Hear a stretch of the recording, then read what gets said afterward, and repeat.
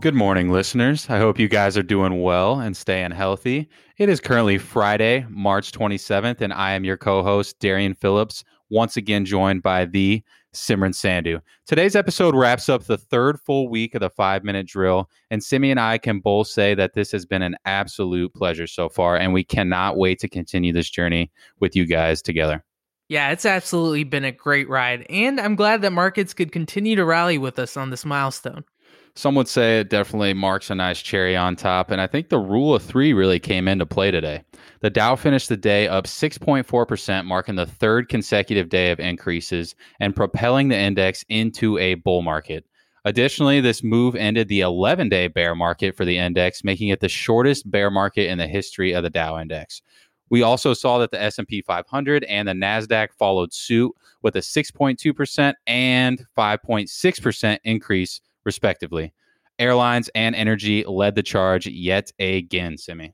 You know, it seems like oil didn't quite get the message. It's fallen to $23 a barrel, but we did see treasury yields jump to 85 basis points. Yeah, so outside of oil, like you just mentioned, Simi, it seems like everything is finishing up on a high note as we wrap up this week. And unfortunately, that includes our nation's unemployment rate as well. You're spot on. We've seen 3 million workers apply for unemployment benefits just in this last week as the coronavirus took its toll on businesses. And to be quite honest, I don't see that number falling anytime soon, now that the US has officially surpassed China and Italy for total number of coronavirus infections. Now, Simi, we know that that's not the best news in the world, but it definitely serves as a crucial reminder to our listeners right now to stay inside, keep washing their hands, and make sure to take care of yourself and your loved ones.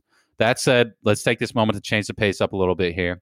Yesterday, we saw G-20 members step up to the plate and take some initiative. Reports say they plan to contribute $5 trillion as a means to combat the economic implications of this pandemic that we're dealing with, which marks the largest commitment members have made since that '08 crisis we dealt with roughly a decade ago. Well, it's really interesting to consider foreign relations during this time, especially since things between the US and China seem to be in a bit of a rough spot right now.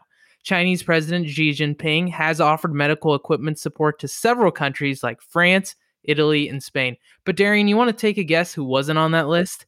It sounds a little bit like high school drama, Simi, but if I had to take a guess, I'm going to say it's the U.S.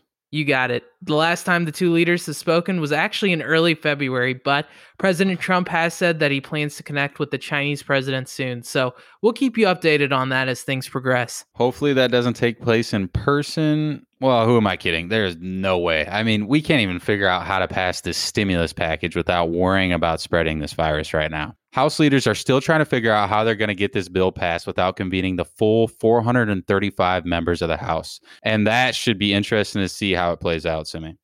And in the midst of all this, the U.S. still found time to charge Venezuelan President Nicolas Maduro with drug trafficking. And there is a $15 million reward for whoever turns him in.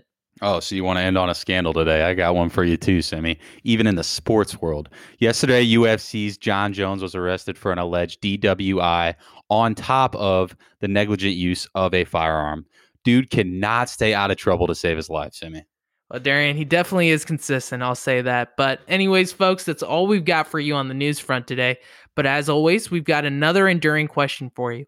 Jesse Itzler, the famous entrepreneur and Atlanta Hawks owner, posted on his personal Instagram that if you could write your life story in 6 words or less, what would it be? Tweet us your thoughts at Up5Media and make sure to subscribe at up5media.com. Enjoy your weekend, everyone, and we will catch you bright and early Monday morning as we continue our journey to redefine how you experience news.